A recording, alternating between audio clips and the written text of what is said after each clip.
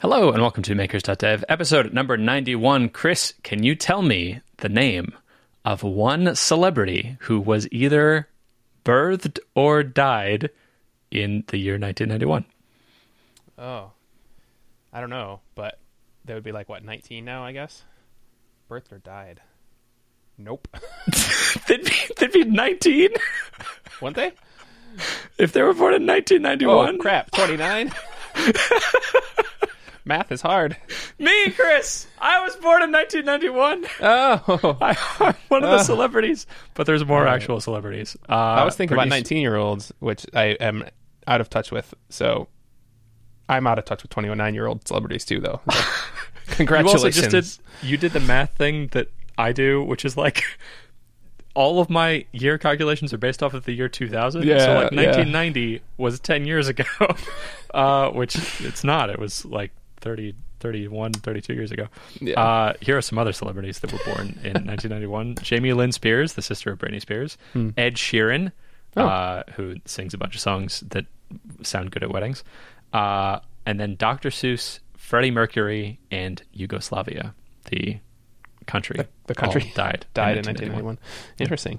Probably a lot more than Yugoslavia then. That would be, the fall of a lot of those countries, or no? I think I think the whole region was called Yugoslavia. Yeah. And then it split up. So I guess you could say all those individual countries like Croatia and were born. Herzegovina were born. Yeah. Got it. If we're taking a broad definition of the word celebrity, yes. All right, great. Well, last week was the math intro. Now is the celebrity and country intro. Great. That's right. And also the remember what year Christian was born intro. That's right. How are you? How was this last week? I am doing all right. We were trying to come up with what I could talk about on this podcast, and I didn't do that much last week, I feel like, in terms of Acorn Chat and other stuff. But I'm doing all right. I'm doing okay.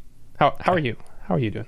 I'm doing well. And one of my so last week was the first week that I did an experiment, prompted by a conversation I had with Jonathan Zacks of having dedicated marketing days. So splitting my time in the middle of the week, so that Monday, Wednesday, Friday was only coding, and then Tuesday, Thursday was only marketing.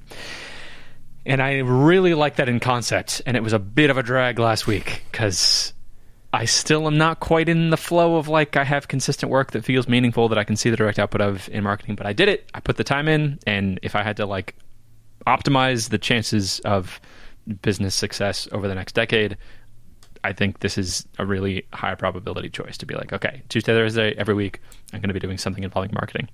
And so the first two palms I kind of cheated on because I followed through with your offer to pay someone $100 to buy you a Google ad, and I did it. I bought you a Google ad, and it was bad. And but yeah, that how'd that go? Yeah, it totally worked. I paid you money, and you made me a Google ad, and I didn't have to figure it out.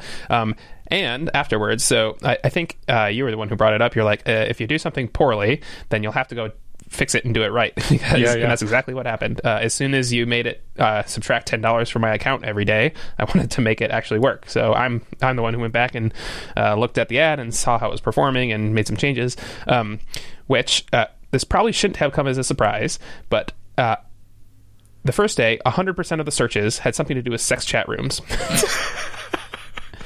And I went, it's like live chat keywords. When I did it, by the way, I just auto-populated. It was like, I know would you like to show for queries of live chat? This term gets, whatever, tens of thousands of hits per day. And I was like, this is going to be great. Yes, it does. So I added a bunch of negative keywords. And the second day, it was only 98% sex chat rooms. So I added a bunch more negative keywords, and now we're down to, I think, about half and half. So I'm still adding, every day I'm adding negative keywords, and every day the impressions go down and down and down, but we're finally at some level of, relevant searches. I can't imagine people who are searching for that sort of thing. If they saw a Google ad for Acorn Chat, that doesn't sound like what they would be looking for. They were clicking on it. It was costing me money. Clicking on it. Oh yeah. Oh my gosh. Yeah. What are they doing? Who goes to Google to say, Oh my gosh. Okay. To be clear, it wasn't all like I got rid of all the explicit stuff the first day. Like that was easy. The rest of it is like misspellings of chat roulette. Like I added the term room and cam, and that got rid of like 50% of the things. I then added the word video, and that got rid of a lot of things. Yeah. And now it's mostly misspellings of like chat roulette and Omegle and other things. So it is now down to just getting all the misspellings, I guess. Which, like, Google should know, right? I should be like, I don't want any misspelling of this word. And maybe there is a switch to do that. I don't know. But, yeah. So that's what I've done with ads. I also don't quite trust them. Like, they're in the business of selling ads, right? So negative keywords are, you're trying to put limitations on. No, because they still would want to, like, they want you to be making money. I don't know. Yeah. Like, the ad has to be successful for me to keep doing it. So, right. Yeah. But it is in their best interest for you to be getting targeted traffic. Yeah, I think the last few days, it was over the weekend, so traffic was way down for relevant keywords anyway. But it seems like I've gotten, now it's not flipped, 98% impressions are what I want. Yeah. So this has been running for a week, and it sounds like most of the traffic was not high intent to find a Slack integrated live chat widget that you can embed on your website. But do you have any data from that? Can you see people who, like once they leave Google Ads and they're on your website, can you see, are those people signing up for an account? Do we have any data of like how that ad is doing? Yeah, so far no, because it's all been people looking for chat rooms. So no, there's been almost no clicks for like high intent keywords. And then yesterday the last 2 days were the weekend, and so there was very low traffic for high intent keywords. So tomorrow I'll take a look at today's data, which is a Monday, and hopefully I see more high intent impressions and can actually figure out if people are signing up. No one has signed up that I could tell from a Google ad yet, but that's also not expected when they're looking for a chat room and they come up with the live chat widget. It's different. Do you know roughly the numbers on the chat, not the chat volume, the query volume of people? Like once you put all those negative keywords in, do you know roughly how much the traffic went down?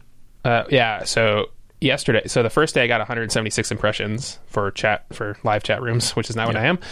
Yesterday there was only 11 impressions, which is way lower, but it was a Sunday. So we'll see what today is. Yeah. Okay. 10 times. Wow.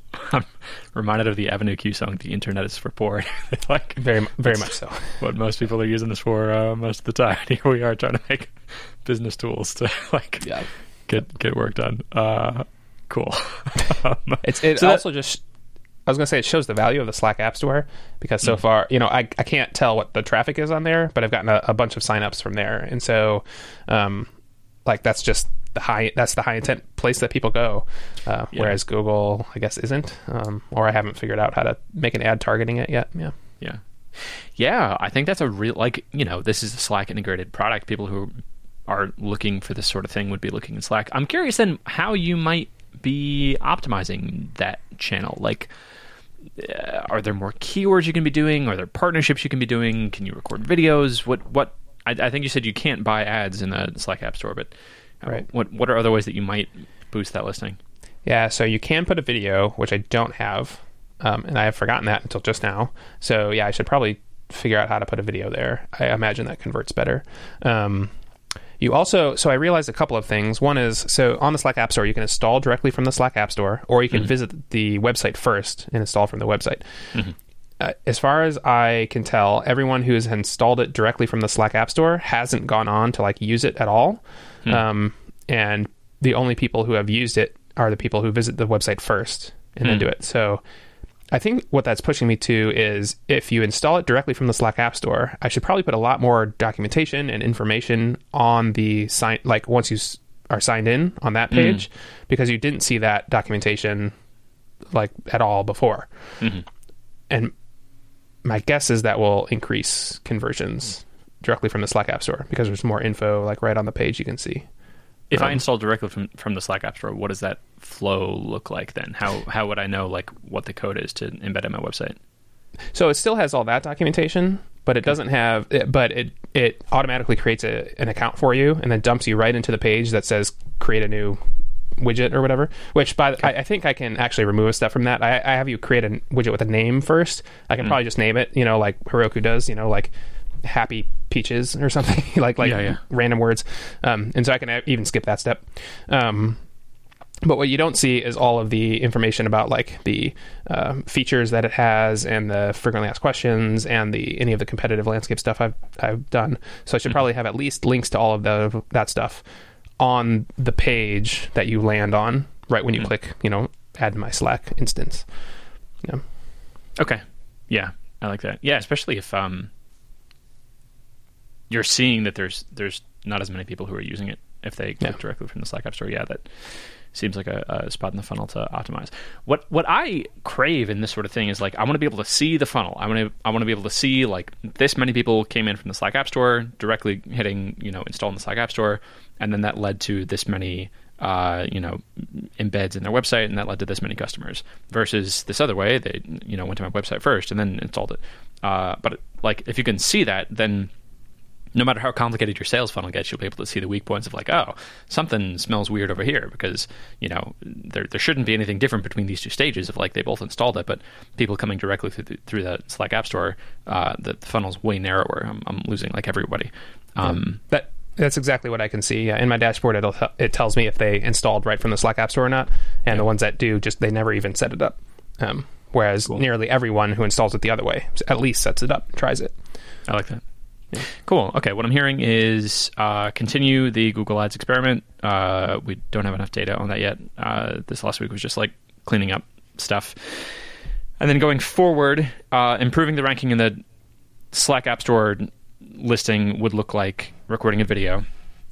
And while you're doing that, anything else you can think of that would improve it? I assume they have rankings of like top downloaded, and you can see what the listing for the top downloaded Slack app looks like if they're doing anything else, if they have like a punchier description or so the trouble is the top downloaded is like Intercom and HubSpot and stuff, which I am competing with, but only sort of. Like they do totally different things, and so what I really want is like top competing against, or top downloaded against the people I'm actually competing with, which they don't give because they don't break it down by that granular.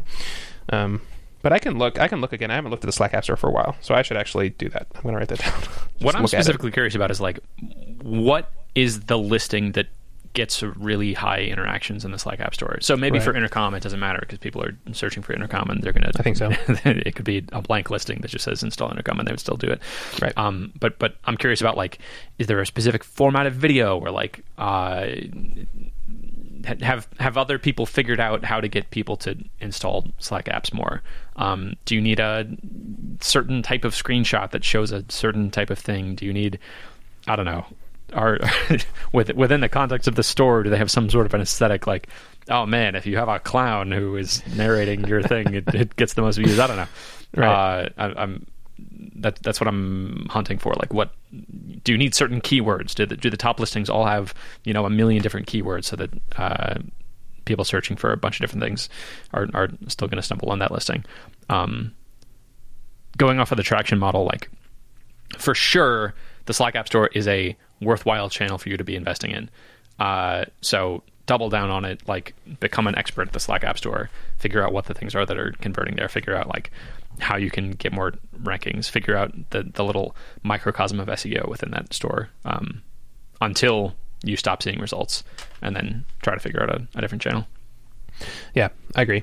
And I haven't, so I looked at all that stuff. I did a bunch of information gathering when I first made the listing, but I haven't done that since. So now that I know more about the problem and what questions people ask and stuff, that's another thing that I can talk about like a little bit, is that I can now make better frequently asked questions because people are actually asking me questions.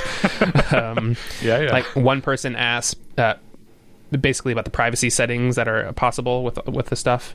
Also trying to make sure that like website visitors can't see other website visitors' chats, which is not something I would have thought to highlight. But yes, it is private. So what do they think we are, amateurs? We just have one global chat for the entire website. I think that's what he thought. So I have a list of other frequently asked questions, and that also leads to like more SEO driven content for these very high intent keywords based on my Google Ads experience. The more like very focused searches I can get, the better, because I bet a lot of the traffic I'm seeing is for like live chat rooms, which is not what I am. So yeah. Cool. Sounds like you're doing the marketing thing. And it's frustrating for me that like you don't get immediate results. Like when I code a feature, it's like, okay, the feature doesn't exist. When I code it, oh, it exists now. I can use it. Done. Like the immediate dopamine hit.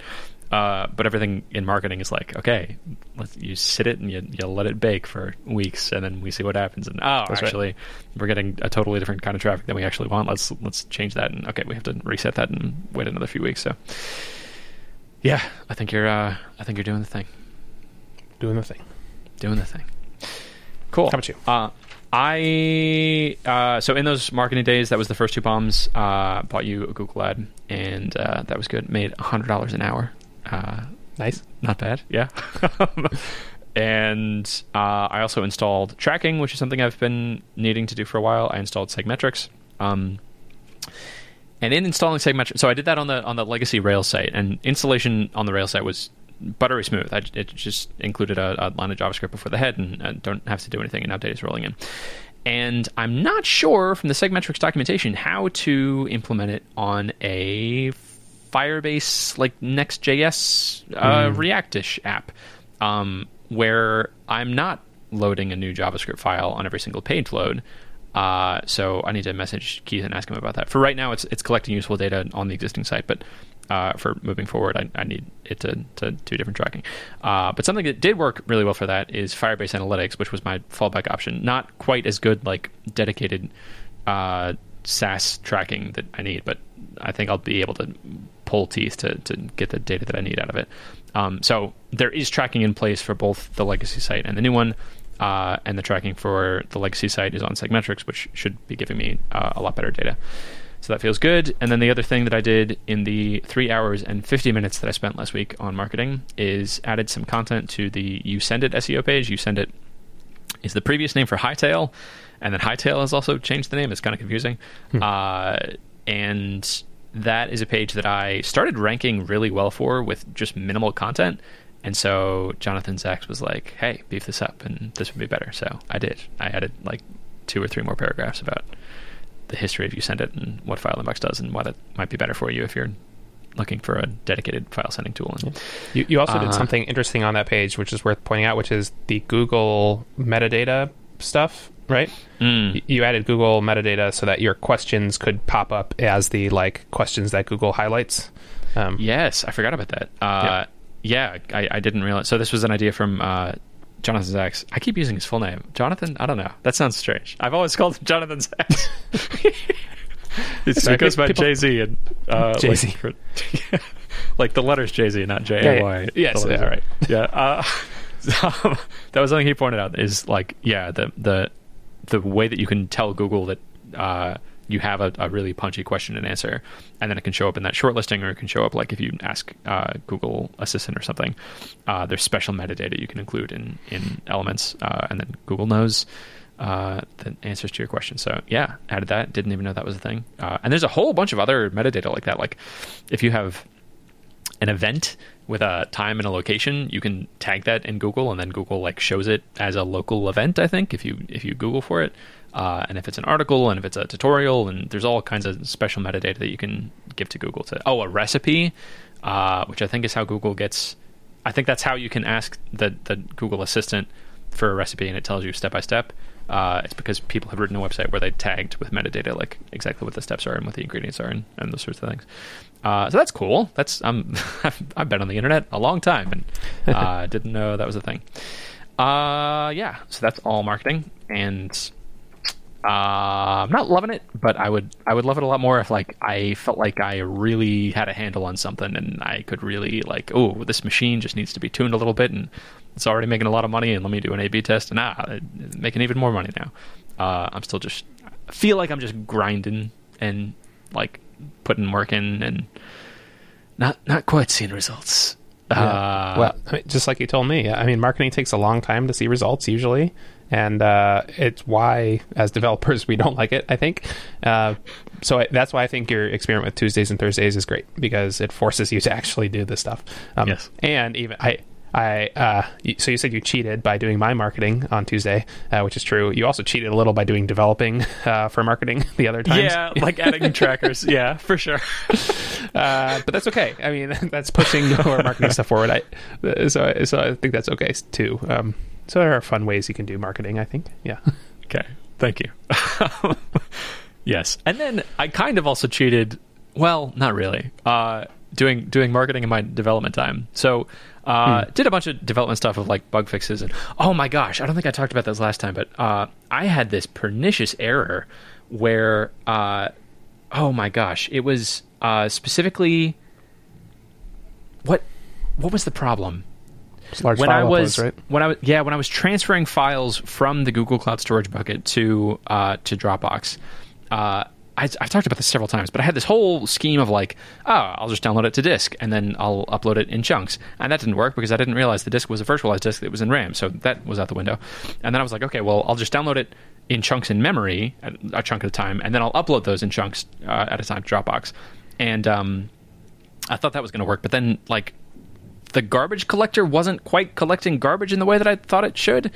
And so every once in a while, the memory would just bump up by like 100 megabytes at a time, even though my chunks are only 30 megabytes. And then eventually it would run out of RAM, and then the serverless function would crash.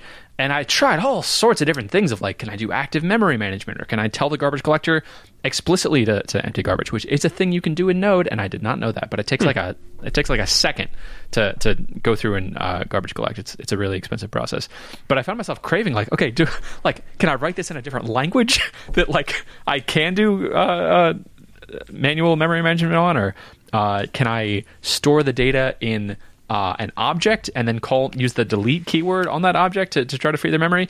Nothing was working. Finally, the solution I landed on was I download the chunk to disk, but just the chunk, just the 30 megabyte chunk, and then I upload the chunk, like reading it from storage, and then I delete it from the file system, and that worked.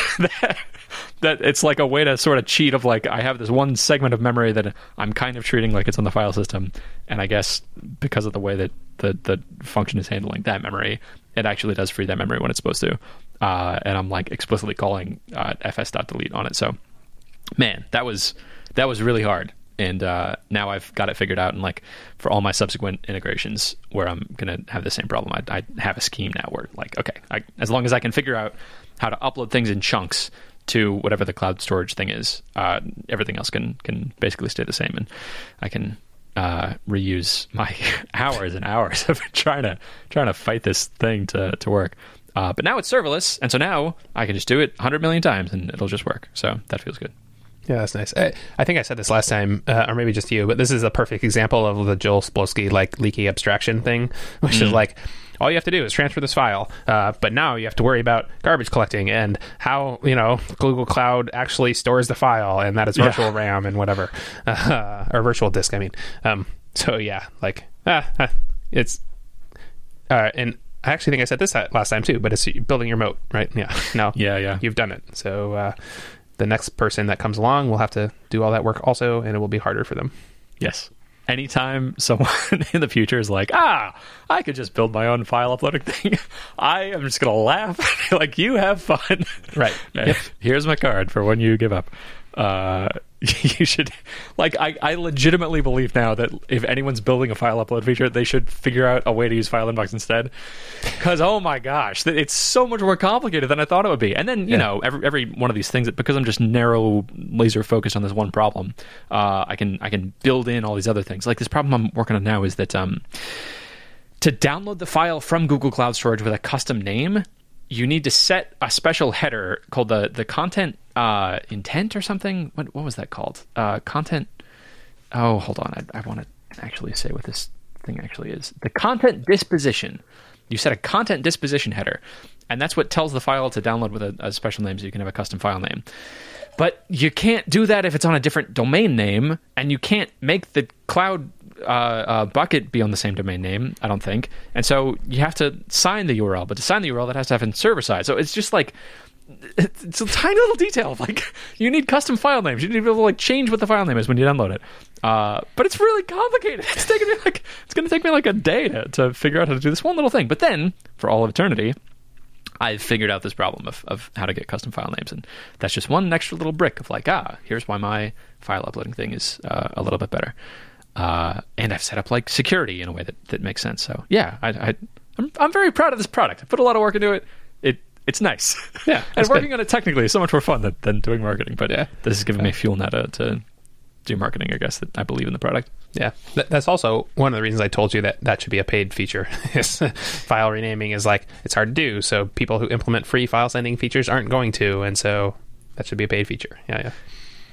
Excellent transition into file sending. So Sarah walked into my office on Friday in the morning and was like, hey, I'm trying to send this file through this person I'm doing consulting with.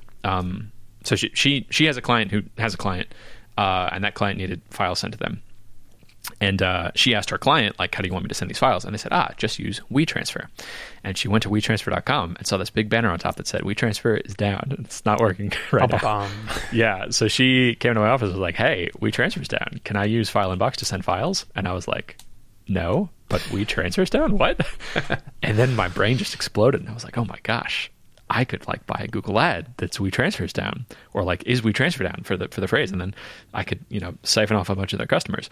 But the feature isn't built yet, and I think it's going to take me like 2 weeks, but maybe I can get it done quickly. And I don't know, maybe they'll continue having outages over the next few days, so it'll be okay. And this feature that I thought would take 2 weeks took me a day. I think I finished it. Oh, I can actually pull up the information right now. It was on Friday. 5 hours and 11 minutes. 5 hours, 11 minutes, and 27 seconds. That's exactly nice. Right. I forgot I tweeted about it. And it was done. And like now you can send files on FileInbox. And I can't believe I waited so long to do this because the traffic for sending files is so much higher than the traffic for receiving files. And there's still some rough edges. There's a lot of low-hanging fruit of things like being able to change the file name after you've uploaded it. And I agree that should be a paid feature. So this leads me to my main question in this space, which is like my original intent in building file sending is that is a technology as marketing thing, that like this is a free service that then whoever receives the file, that's probably going to be my real customer. And the person who receives the file, I can be marketing to them saying like, hey, don't you hate it that you have to like click on each individual file and then you have to upload it to where it needs to go? Wouldn't it be great if files could just automatically go where they need to go based on the sender and information? Here's a little video and click here and you can make a file upload page and you'll get that and all these other things too. However, in researching features for doing the file sending, that's its own separate product. Like there are people like Sarah who are trying to send files who have needs like having a custom branded download page once they send the thing, or like wanting to change the link or wanting to change the file names or including extra information on the page or password protecting or encrypting the files when they send them. And those sorts of services... So that would be like a much more direct WeTransfer competitor. And those sorts of services, I've seen prices in the range of like $5 to $30 a month just for that sending thing. And I don't know how to think about this because, like, is this a separate product? Should I make this free and just make it really good, and then that's increasing the people coming for the file receiving? Should I have like one plan where you can send and receive files on FileInbox? How would you be thinking about this? Yeah, so I definitely see like any agency that produces a digital product could absolutely use a sending file feature, especially if it was custom branded, stuff like that. But I guess I don't know enough about the file transfer space to really know how big that is and how easy it is to capture or anything. So I think my advice was, and this is coming from me not knowing much about the file sending space, is you have your file sending feature basically done, right? Mm-hmm. And so get some traffic to it, see what kind of files people send, see if anyone clicks through to you're going to put a thing in the footer that's like, if you receive a lot of files, then go here, see if anyone clicks through that, see how much, do people reuse things, stuff like that. So try to put analytics around what people actually do with your file sending feature and then go from there. So that was my advice, not knowing much about the file sending space.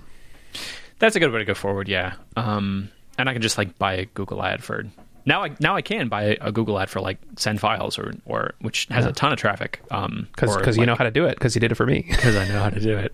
That's right. That doesn't mean I want to do it, but I do know how to do it. Yeah, I'll do it for you for $100. How about that? Just deal. I'm just kidding. I don't want to do it. That's why I paid you. Okay. I already said deal, Chris. No take backs. Okay, it's fine. I can do it. Yeah, okay, that's good advice. And now I have tracking in place, right? So I can see like what the behavior of these people are. Cool. Okay. So I feel like this is a fallacy and I don't have to do this, but the way that files are currently downloaded, I don't like, because it's downloading to memory. So like it would be a little bit buggy if people used it right now. And I don't think that's a legitimate reason not to buy a Google ad for it. When you say it would be a little buggy, what do you mean? I don't know currently what would happen if someone tried to download a total amount of files that were over 500 megabytes. I think the browser window might crash. And if I spend like another 2 palms on it, I would feel really confident that people could download files of infinite size and it would still work. Okay. I mean, so let's see. Today is Monday. Tomorrow's Tuesday. Yeah. Tomorrow's your marketing palm. Day. Yeah. Can you do 2 more palms today? And if it doesn't work, then change your 10 gigabyte limit to 500 megabytes and then buy an ad anyway. And then I could buy the Google ad for it tomorrow. I could. And another point I want to cover today is I have this consulting job. So I want the rest of the day to be working on a consulting job. Yeah. But I think that's the push I needed to just like, I'm just going to buy the ad because I'm just going to buy the ad. Change your wording from 10 gigs to 500 megs and buy the ad. I'll change the wording to 500 megs and then I'll just buy the ad. Yeah. Okay. And then I'll see what happens. Okay. Yeah. Good. Cool. All right. Yeah. And then I'll figure it out, right? If it's a bunch of people who are sending files to like sign printers, okay, then I should focus on it being a loss leader just for the to get more of those receiving customers. And if it's a bunch of people like Sarah who are using this to send like marketing documents and they're asking me for features like encrypting it or changing the file name or custom branding, then I could pivot in that direction. But yeah, I'm going to learn a lot just from getting more traffic to it and seeing what happens. Okay. Yeah, that feels good. Cool. Thank you. Next point. Smooth transition. I officially have this consulting job. I haven't checked if I can say who the client is, but it's a very cool client. Has a lot of YouTube followers. Cool. Feels pretty good. I broke down the tasks that I think... So it's just like the initial thing of the to-dos that I think will be all the to-dos to finish the project. So I'm sure it'll expand in complexity, and there's things I'm not even thinking of now, and like things that I think are a single check are actually going to be 5 checks. But in writing down all the ones I could possibly think of at the beginning of the project, it was 16 to-dos, and I'm getting paid a little over $5,000. So it's kind of cool mental framing that every checkbox I check off is $300. That feels pretty cool. And one of them is like, create a project on Supabase. So after I create the project, done, project's created, check. Just spent $300. That's going to feel pretty cool. Nice. I was going to ask if one of them was like build Facebook. Like you see that sometimes.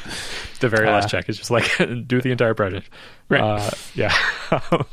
So I had the thought in doing this. I was talking with my brother-in-law about like gearing up to start a family and thinking more about income and making more money. And I was mostly talking about File Inbox and like this file sending feature. And then I was like, and I got this consulting job for $5,000. And I think it's probably going to take me like, 2 or 3 days. And he was like, hold on, you can make $5,000 in 2 or 3. Why aren't you just doing that? What if you just do like 5 of those in a month? And I was like, what if I just did 5 of those in a month? Because if I did like 4 of them in a month for $5,000, that's $20,000. And that's like my goal of income to get File Inbox to. And I think you've done a lot more consulting than me. You're like in this career pivot from doing more of the web development consulting to more AI stuff. What am I trying to ask? How to get 4 of these a month? What am I not thinking of in like just scaling this up to be doing more per month? Like of course I need to be doing more inbound stuff, which is, I think we talked about last time, like doing a tweet and messaging my email list to see if anyone would like work done. But does it seem feasible that I could be doing 4 of these in a month? Like, what am I not thinking of? Because that seems totally doable right now. Yeah. So that, first of all, consulting is great. You can make a lot of money at it. So yeah, if you want to make more money, consulting is great. Things you are not thinking of are, you got this one because you knew this person. You like already had a relationship, and you could probably get a few more, maybe 4 more, right? And so your first month, maybe you can get 4 through your existing network, and you will feel great. And then the next month, now what?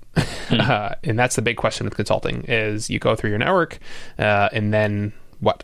And so you need kind of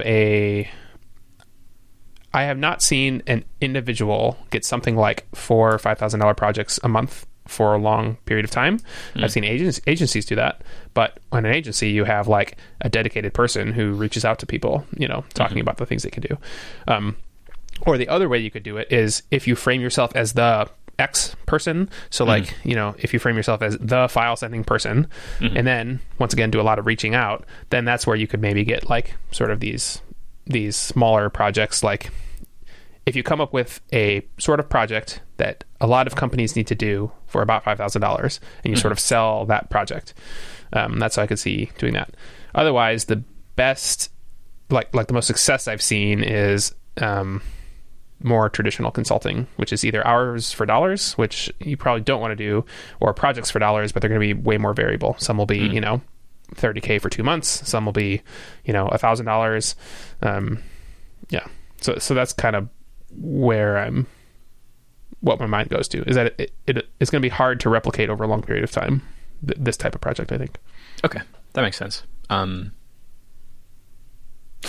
the next step of that, I think, is just start reaching out to my own network and see, I think for sure I'd like to be doing more of these. And if I could be doing 4 a month for a couple months just within my own network, then fantastic. And then I guess it's the same problem with File Inbox, right? Like, how do I do that? How do I do the marketing for this then? Yeah. I guess my main point is it will be way easier, like 10 times easier to get one 50K project than it would be to get 10 5K projects. Yeah. Or a job. I could just get a job. Well, right? That's the extreme case, yes. That's the pinnacle of ease and amount of money. Yes. What are we doing? Why don't we just get jobs? Cool. Okay. All right. Yeah, I think that's a good next step. Yeah. But also, don't take my word for it. Like I did this and I watched a lot of other people doing it, but you have a totally different skill set with a totally different network. Maybe it's way easier. I have no idea. Okay. So what I'm saying is that was my experience, but I have no idea what your experience will be. Yeah. I love the idea of positioning myself as like the file sending guy, because then I imagine that's the Rob Walling stair step approach, right? You start off with doing consulting for the thing, and then you like write an info product about it, and then you make a product for it. And if I'm immersing myself, if I'm walking back down the stairs to like help people, I think I might get a better idea of what people need, and then okay. Which the stair step approach is great, but it is kind of funny that you can walk down the stairs and make more money. Like that is my experience for sure. So yeah, if you want to make some more money, you can walk down the stairs, no problem. Cool. Yeah. Just a little dance. Yeah. Tap dance down the stairs, and then back up the stairs. Cool. Okay. Next step of that, I think, is to send out a tweet and hit my email list and be like, hey, I can do these things. Would you like work doing these things or something else? Hop on a call. Cool. 2 more things I would like to talk about. I am a little embarrassed it took me this long to do this. So I hired Rachel in January, and it's now September. And I have been sitting on an email backlog since the beginning of the year in my personal email. That's just like I had a whole bunch of starred emails that I needed to do something with.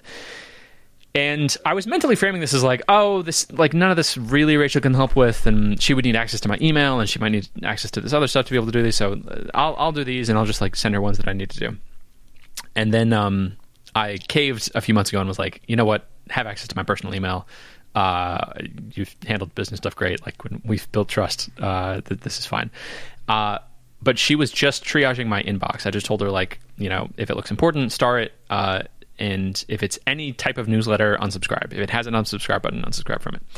And last session that we had, it was on Tuesday or Wednesday, I had a whole bunch of time after the meeting. Our meetings are scheduled for half an hour, and it usually just takes like 5 minutes, where she's like, yeah, I had a question on this one customer support email. Okay, anything else? And I'm like, no, that's good. And then we're done. And I was like, actually, you know what? Can you just watch me go through my email? And she was like, yeah, you pay me money. Like, what do you want? Right? Of course. And so I just start going through the email, and I'm just talking out loud of like, oh, God, I don't know what to do with this one. And like, this one's an invoice that I should probably pay, but like the people might have forgotten about it, but I feel kind of scummy if I don't do it. You know what? I'm going to pay it. Actually, no. Can you please pay it? Do you have my credit card information? Here's my credit card information. Pay this. And you already have access to my email, so I just made a new to-do, and like she watched me do it. And there were like 4 other emails like that I was just like, actually, you can do this. Like, can you please ask this person for a refund and keep following up? Or like, I'm trying to buy this banner ad, but I need to know the dimensions. Can you get this information from this person? And then tell me when it's at this stage that you have the information and you have the confirmation. And I got through like a third of my emails that I've been sitting on for months. So I think I'm going to make that a habit until like that inbox is totally down. And then I have this whole backlog of like personal to-do things that are in the category of like, I need to order new shirts, and I need to like return. I need to buy new cabinet handles from AliExpress. Of a particular size, because we ordered like 3 different ones in 3 different sizes, and then figured out, okay, we need this one size, so I need like 10 more of them in the size that we want. So I'm just going to go through the list and be like, okay, either I'm going to do this right now here in front of you, or it's going to get archived to later. There were a lot that were in the archive to later category that I just don't know what to do with yet. Or like, you can do it right now, and here's the information that you need to be able to do it. Do you have any questions? Okay, great, let's move on to the next one. So that feels like a massive productivity boost that like, I think that's a piece that I wish I had told myself at the beginning of hiring Rachel, which is just like, go through your to-do list with her for half an hour, everything you have to do, and like talk with her with it about like what you have to do. And in the worst case, all of them are things that you can do that you like get done, and you're just talking through it with her. And then you're going to do it, and they're going to get done. But also, if there's anything she can help with, like it's the prime moment. Like, you're both in there together looking at the same list. And it's much easier in that moment to outsource stuff. So that felt really good. It felt like a massive administrative boost. That's great. I have several thoughts. One is it's kind of a modified version of what we do in co-working, except for paying her. Yeah. Except so of course, I can tell her things to do. So of course it's going to work because it works for co-working. So yeah, that's great. It's also like what personal growth looks like. Like, you were afraid of it before, and now you're just like, just do it. I think that's great. Also, I think I mentioned this before, but like, as an executive assistant, I'm sure she does this for other clients. Like, she's probably totally used to going through personal, weird, random to-dos, and you're not. And so that's why you felt weird. I bet she doesn't feel weird at all. Like, that's her job. Yeah. And so, I mean, good. Great. Yeah. Afterwards, she always says, happy to help. And I'm like, oh. Yeah. I mean, that's what you hired her for. So that is what I hired her for. Yeah. Yeah. That's been great. And I feel like, especially with this now, I'm getting to learn how to use an assistant much more effectively. So we have a shared to-do list where I just put things in for her to do, and it's starting to get big. Like, there's several recurring to-dos in there that I just don't have to think about anymore. That's really nice. And anytime I think of a thing, it goes in there. So at the end of our last session, I think there were like 20 things in our to-do list. And that's all stuff I don't want to do that like is very outsourceable, that now is freeing up more time, and the mental bandwidth is the biggest part of it. Yeah. Just like, I don't have to think about it anymore. It just gets done.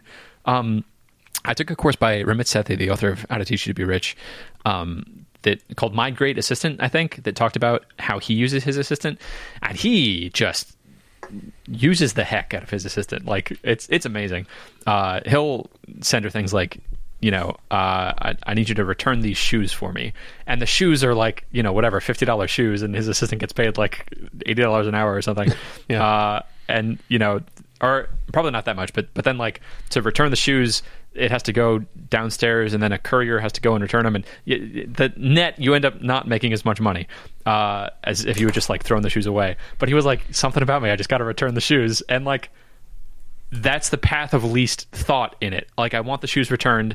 I send a text to her saying, hey, can you return the shoes? She sends a text back that says, yes, of course, drop them off with your doorman in your fancy Manhattan apartment, and it'll get taken care of. And then it's done. And then that mental bandwidth is freed. Because otherwise, like, man, how many things in this room right now do I like have a thing I need to do something with them with that, like, if I worked out the financial value, like, okay, there's a pair of shoes sitting right there where the sole of it has fallen off, and the to do with that is like, I need to figure out if there's a place that does shoe repair, and if so, how much they charge, and if that's worth it, or if I should just get a new pair of shoes. And like, I've walked by those shoes dozens of times, and every time just had the thought like, oh, there's a thing I need to do. And like, the cost of that mental bandwidth is enough to justify giving that off to Rachel of like, hey, can you figure this out? Here's my shoe size. Here are the shoes. Just tell me. Here's the end result I want. I want a pair of shoes that fits, that has a sole in them. Figure out what to do, and let me know. And then I don't have to think about it. Merely freeing up the mental bandwidth is financially worth it, because that's going to take her like, what, 20 minutes at most to figure that out and push it forward. And I think she gets paid like $30 an hour. So 20 divided by 60 times 30 is $10, and it's done. Like, of course. Yeah, I've cost myself much more than $10 in mental anguish already. Yeah. Not to add another thing to your to-do list, but I think there's something called shoe goop, which you can glue a sole back onto a shoe, and it's especially made for shoes. What if I don't have the sole anymore? Then just throw them out. Just throw them out? Okay. Yes. Okay. I like the shoes though. Like, they look good. It's a really generic style of shoe. Are they expensive shoes? Like, are they leather? I got them for free. I was in a show and they had to buy me shoes. Just throw them out. I'll just throw them out. Okay. Yeah, they're kind of scuffed and all right. I'll just throw them out. There you go. I need replacement brown shoes though. That's my only pair of brown shoes. But I'll ask Rachel to look for brown shoes for me. Sure. Sure. Okay. One more thing I wanted to talk about. I finished the cabinet drawers, and nice. The first drawer, just cutting it. So like getting the wood and cutting it and getting the raw pieces of wood took me like 2 days because I had to figure out how a table saw worked and everything else. And then to join them together, I had to keep researching, like, I think I'm going to do a box joint, but I ended up not doing a box joint. I did a miter, and then several things were off and I had to redo it. So that took like another 2 or 3 days. And then actually gluing it took like another day, and fitting it and like getting it installed in the cabinet. So the whole process took like a week to do the first drawer. And then for drawers 2 and 3, including buying the material, took a day. Nice. And that feels really cool. That like I invested in this skill, and I am confident that I know what the right sort of joinery to do is, and I know all the little tricks of like I need to measure the thing from the outside instead of the inside because it's the space remaining, not the space from the wood. That is not going to make sense to anyone else but me. I was stuck on this problem for like an hour of like, why is this not fitting? Because I had the bottom base of it, and it should have slotted in the sides based on how I like routed out a little pocket for it. But it like was too big, and I was just like, why isn't this? And I was like, oh, okay, I'm a half inch off, so I'll take a half inch off. But then it was like an inch too short, and I was like, how is that possible? And it was because I wasn't, instead of measuring the space that I cut away from it, I needed to measure the space of the wood that was remaining for the total maximum dimension of the drawer. I feel like I'm still explaining that poorly, but man, it was a lightning bolt moment of like, oh, I'm not stupid. I just was measuring the wrong thing. So I was able to streamline the process much better. And like, I love that feeling of competency, and I know what a drawer is now, and I can make a really good drawer. And if you can make a drawer, you can make a cabinet. If you can make a cabinet, you can make a whole kitchen. And I really like being in that space. So installed them.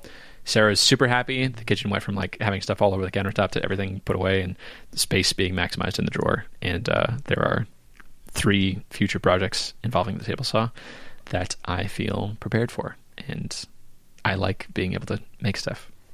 Nice. That's great. Yeah. And yeah, I was going to say, it's not just that you now make drawers, it's that you have gone through this process. And so the next whatever you make is going to be a lot faster because of that. So yeah, it's awesome. It's like the first time I realized that a saw blade has width.